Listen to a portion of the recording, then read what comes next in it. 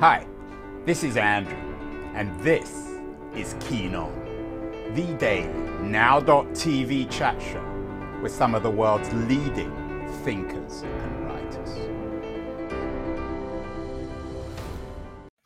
Hello, everybody. It is Saturday, February the 17th, 2024. A Saturday, and I'm working. Supposed to be the weekend. You remember those old bumper stickers thanking unions for bringing us the weekend? They don't seem to be doing much these days. We're all working too much. Yesterday we did a show.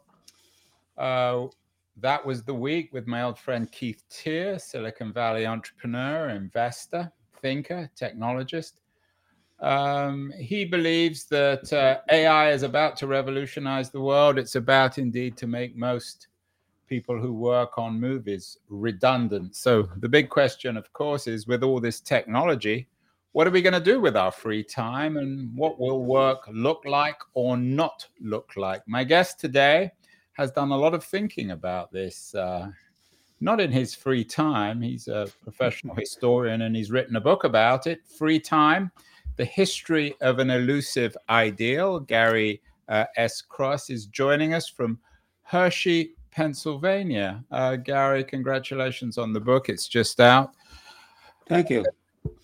Is our obsession now with AI replacing our work, creating not enough or too much free time? Is this something that has come up time and time again over the last 200 years, or is there something different about today's debate about work and AI? Well, it's come up repeatedly with mechanization and in the 50s, automation, tendency to automate factories and so forth. Long time economists have assumed that when new technology would take away jobs, that it would lead to new jobs, occupational migration is sometimes called. My thinking is that probably that process has changed with AI. It may be my pessimism, but I do think that there's a real threat, not just to manual laborers, to farmers and miners and that type from the past, but also to white collar workers, programmers, the people that make movies. And that'll produce free time, but it may be more in the form of unemployed time, and that's a real threat. In the past, people have thought about automation and industrialization and its threat to work opportunities. The way to deal with that is to reduce regular work time. People share the work that was available and provide more free time for everyone, but free time that was based on employment rather than unemployment. Gary, what are you and I doing talking on a Saturday afternoon? It's early evening in Pennsylvania. I'm sure you got better things to do. I probably should have better things to do on a Saturday afternoon in California. Is it because we seem to be working all the time these days? I'm a freelance broadcaster. You're an academic and writer.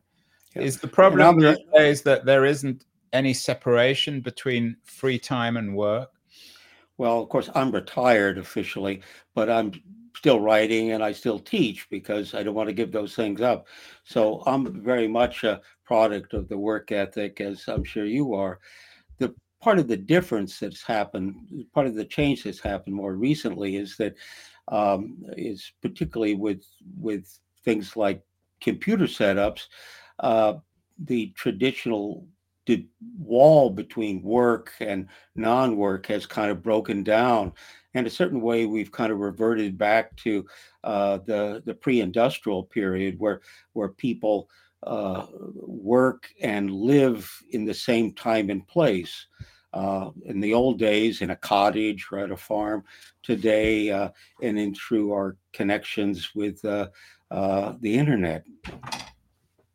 Which has invaded which, though, Gary? Is it work invading free time, or is it free time invading work? Many of the big tech companies out in California have design their offices to be places of leisure, although, of course, at companies like Google and Facebook, people work Sure. as hard as ever. Right. Is there, shall we say, you talk about free time as an elusive ideal, and Mhm. we'll get to that. But it's also a very seductive ideal, isn't it?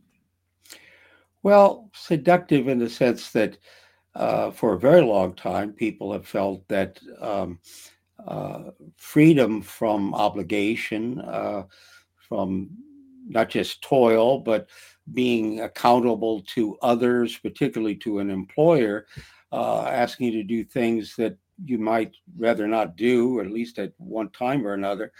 That freedom from all that is, in some sense, a human right, and that it should expand with improvements in productivity. But I do see your point that there is a kind of uh, a mixture of work and non-work, and that certainly has come about through the introduction of these new technologies. You've talked about the idea of a human right, Gary. Of course, Yeah, the very idea of a human right was invented in the Enlightenment, particularly by sure. the German philosopher Immanuel Kant. Right. Another figure of that time seems to have been really relevant in terms of this ideal of free time. Rousseau, Jean-Jacques Rousseau, who of course famously wrote, "Man was born free and everywhere he's in chains," meaning that we seem to be chained to labor. And of course, out of Rousseau, we get to Marx. Pre-Rousseau or pre the Enlightenment, how did people think about free time?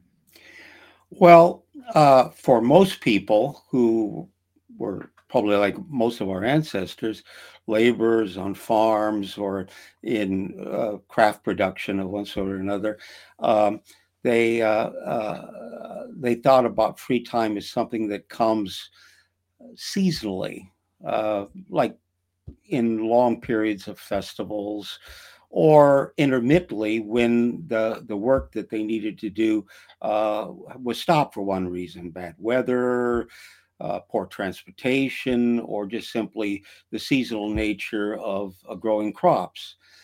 So free time was not seen as a right so much or a goal, but something that became available in certain periods when when work was not required or not available. That particularly for the poor people. For rich people, and of course there was a very sharp division. The wealthy, of course, had most of their time was free, and they saw it as an opportunity to compete, uh, like in wars or in games of war, uh, or to display themselves. A few, like Aristotle and a few of the philosophers, felt that that free time should be used to cultivate the mind and social ties with one another. But it was a very different sort of attitude of toward free time that we see that came with industrialization. So I want to get to the industrial age, but in this agricultural age of the warrior, when somebody went on a crusade, uh, was that for you a form of free time or a job, a form of labor? Or are those terms inappropriate in a Well, yeah, pre-modern, pre-capitalist, pre-industrial age? yeah, I don't think they apply because essentially what happens with the 15th, 16th century, particularly, is that productivity begins gradually to increase with competition and new technologies, and this has the effect of eliminating some of those intermittent periods where people aren't working. It reduces the need for festivals or the opportunity for festivals for the ordinary folks, and it creates a kind of a new attitude on the part of the elites that viewed free time as a kind of a right of their status. And instead, elites begin to think more seriously about work ethics. And certainly, as we move from a time of the aristocracy to the development of industrial capitalists and commercial merchants. You talked about something called a work ethic. Of course, the most famous work of sociology about the work ethic was Max Weber's Protestant Ethic and the Origins of Capitalism. He argued that it came out of an existential crisis of the Reformation, of Calvinism. Right. What's your take on that? Is there a relationship between the history of this elusive ideal, free time, and the Protestant Revolution, particularly Calvinism, which suggested that because God is so wrathful and so arbitrary, there never could really be any free time, or if there was, it would be so miserable. We'd be better off working because we'd be fearful of hell. Well, Calvinism and the Protestant Reformation coincide with the beginnings of a new economic system. And so there are elements, there's clearly overlap, but you don't necessarily need Calvinism to have the work ethic. You could have it in Catholic countries. So you're not in the Weber camp, Gary. You disagree with him?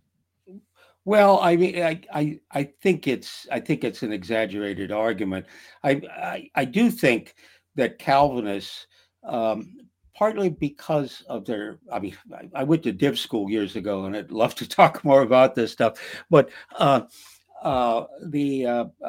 Calvinists had an attitude that it basically was oriented toward the view that you needed to make your daily life orderly and essentially respectful of what God, I suppose, and to prove that you were chosen by God, you had to work continuously to prove your virtue.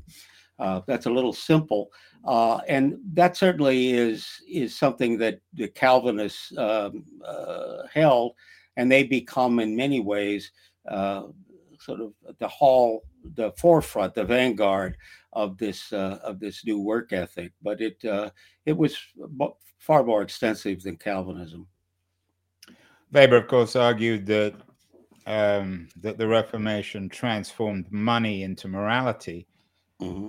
I guess one consequence of that, and I'm interested in your take, is whether time itself was transformed into a form of good or evil. It was, as you suggested, the work ethic was rooted in spending one's time productively, constructively, responsibly. Benjamin Franklin is perhaps the best example of that. Right.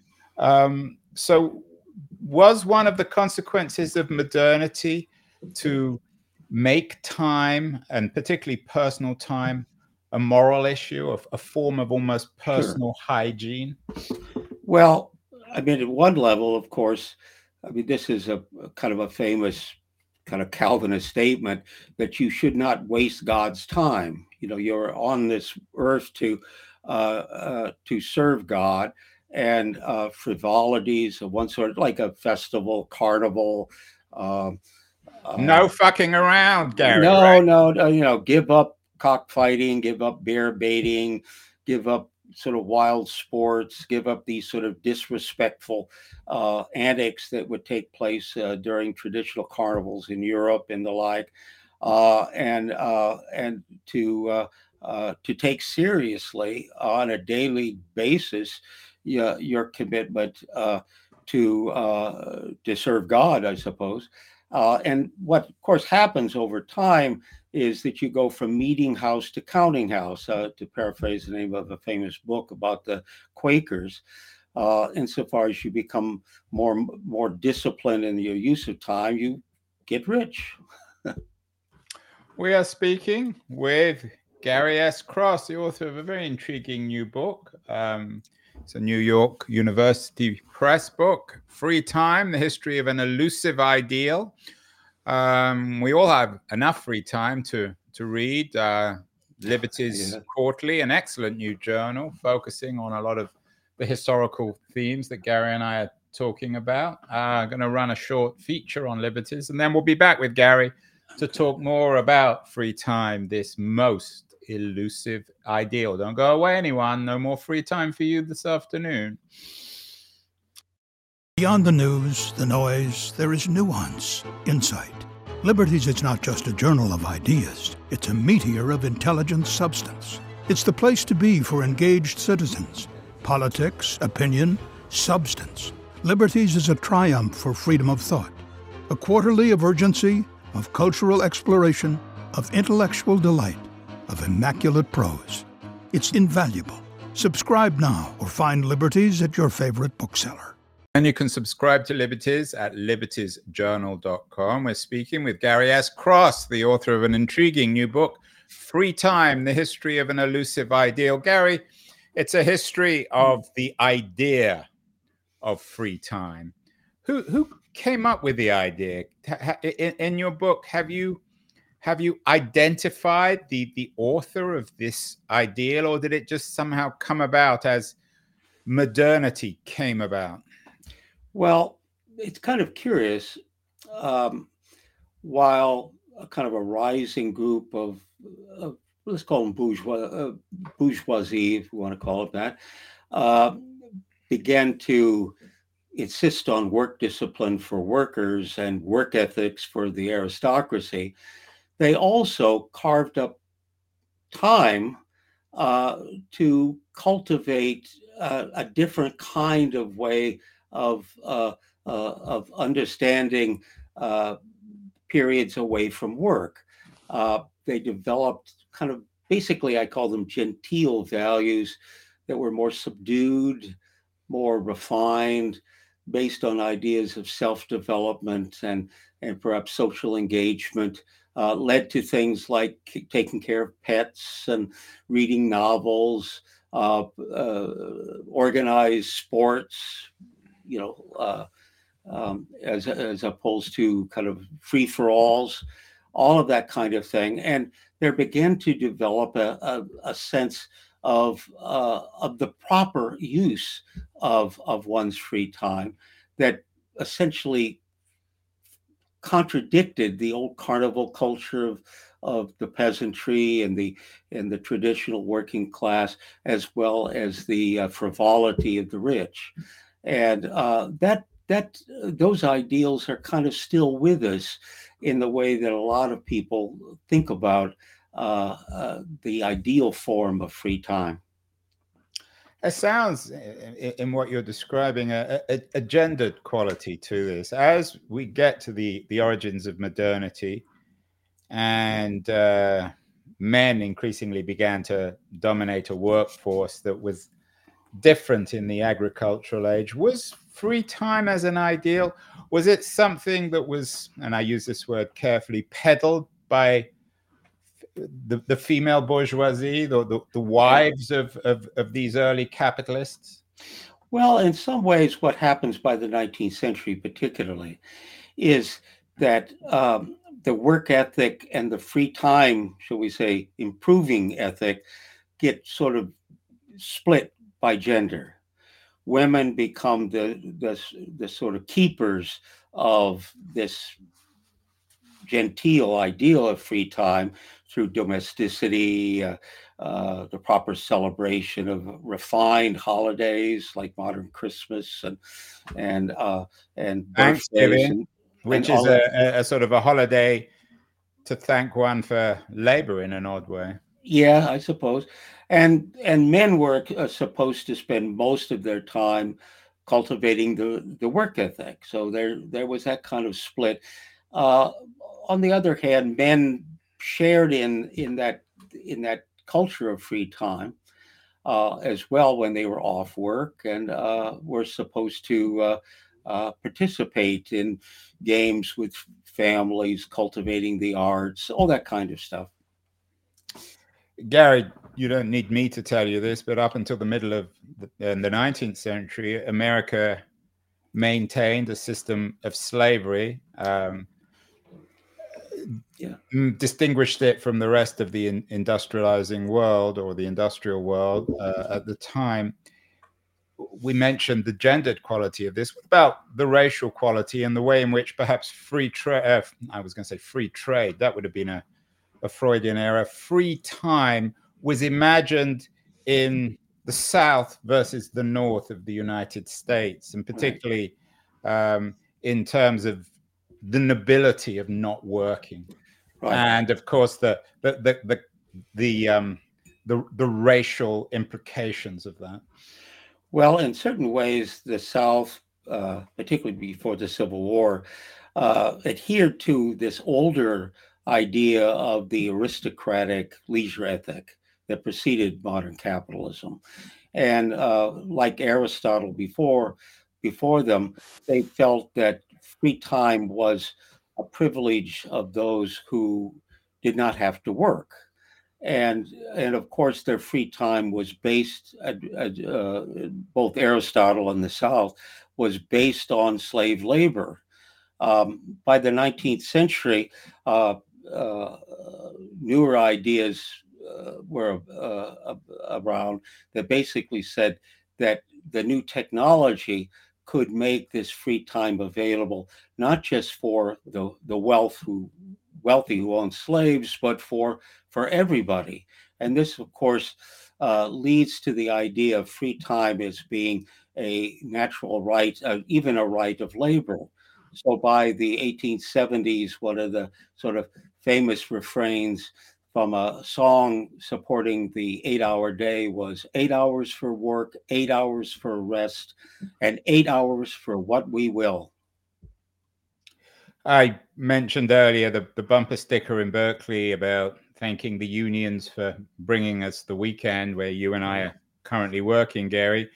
As the working class in this industrial world acquired at least the promise of free time, how did they think of it differently from what you call, I'm always a bit careful with this word, the bourgeoisie? Yeah, it's the wealthy. Was it beer and football for the working class, and art and walks in the countryside for the upper class? Well, it was kind of curious. If you were a member of a union and perhaps a skilled worker, their values were quite similar to the more genteel views of the middle and upper class. But workers, of course, felt they had a right to do what they will. I mean, as the refrain went. And that if this meant going to cockfights or horse races or hunting or fishing or whatever, that was their right, and no one should interfere with it. Of course, what happens in the course of the 19th and 20th century is genteel views of free time conflicted with what we might call carnival culture of the working class that eventually gets very commercialized with amusement parks and lots of other things. And so you have a long period in which these genteel folk try to refine and sometimes control the free time of working people. You see it in prohibition, you see it in controls of gambling and prostitution, and attempts to impose highly regulated sports on working people. What about the rise of mass media, which seems to be in the 20th century, at least, the way in which most people, if they have free time, spend it watching television, listening to the radio, reading mass-produced books? Right. Was the invention of mass media in the 20th century, Gary, was it a way of, if you like, democratizing free time? So the upper and lower classes, the owners of capital and the wage laborers, they basically did the same thing in their free time? Well, the mass media gets very much democratized, beginning with things like phonographs. Movies, of course, were in the first instance predominantly working class. And then of course, and black, of course, as well, very often. Yeah, a lot of times. And then, of course, the same thing happens with television. One of the really interesting trends in the 20th century is just how cheap media has become. It's astonishing. I remember my father bought a TV set in 1952. It cost $200 when that was probably 2 months' salary for him, or at least a month and a half. And now, of course, you can get a much better TV set for uh, a few $100s. And most people, Gary, these days, as I'm sure you know Yeah, from your children or grandchildren or the young people you teach, they yeah, carry their televisions around in their pocket, and those televisions are a lot more powerful and engaging and right. affordable than the televisions of your father's generation. Yeah, one of the things that media does, and I sort of stress in my book, is that it has the effect of sort of funneling consumption. That it what it does is that it allows people at a personal level to, which is the small part of the funnel, to have choice and access to a broader world, the wide part of the funnel, through initially through recordings and then later through electronic signals that we're used to. And this really changed a lot of ways the way that people experienced free time. It led people to have access to it much quicker. It was and easier. I mean, we get our media right off our cell phones. But it had a tendency to hugely speed up the turnover, shall we say, of media, and in some cases even its intensity. And this was in a lot of ways a great advantage to people, but in some ways it's been disappointing as well. In terms of the history of this elusive ideal, Gary, free time, has there been a diversion in the industrial and post-industrial world between the United States and Europe in particular, where Yeah. people have more free time, where the state Right. protects free time? In America, of course, notoriously people work much harder than anywhere else in the world, Right. but it also makes it a wealthier society with a stronger economy. Sure. Well, one of the things that's curious that people don't know much about is that in 1919, at the end of World War I, when there was an opportunity for a kind of an international, shall we say, consensus about how to deal with free time and a lot of other issues, there was a general acceptance of the idea of an 8-hour day across the industrial world and even the non-industrial world. Uh, Americans didn't sign the agreement that was set up by the International Labor Organization for this general acceptance of the 8-hour day, although many people got it. In 1938, Americans went further than Europeans for a moment by introducing a 40-hour work week at a time when Europe was getting ready for World War II. And for a while, Americans actually worked less than Europeans. But by the time Europeans recovered from World War II, that all had changed. Europeans began to get statutory vacations with pay. Americans have never had that. And they, of course, got the 40-hour week, and in some cases, a 35-hour week. And so Europeans have moved in a very different direction. Essentially, there was a kind of a choice to be made with increased productivity. You could either balance more free time with more goods, or you could emphasize almost exclusively growth and increase of consumption with a heavy emphasis upon the work ethic. Americans chose the second option. And And I'm this, guessing yeah, that you don't necessarily approve of that. You might argue that it hasn't made Americans any happier. Perhaps it's one of the reasons for the epidemic of anxiety, mhm, of an increasingly therapeutic society. Many people argue, we've had many shows on this, that most people's work-life balances are out of sync, that they work too hard, and by the time they finish their work, they're too tired to enjoy their leisure. Is that your argument in the book? well, I think so. Basically, What do you mean you there think is so? It's your book. I know what I well. I mean, you're stating it rather starkly. I think that Americans work a lot more than Europeans. I mean, 300 or 400 hours more a year. That's substantial. And and we have a culture that does not provide. Americans have a culture that doesn't provide for much, shall we call it, national support for things like shorter work weeks or family leave, paid family leave, or vacations with pay.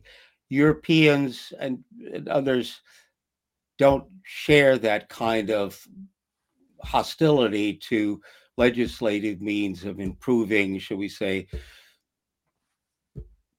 ordinary life. And I do think it's harmful.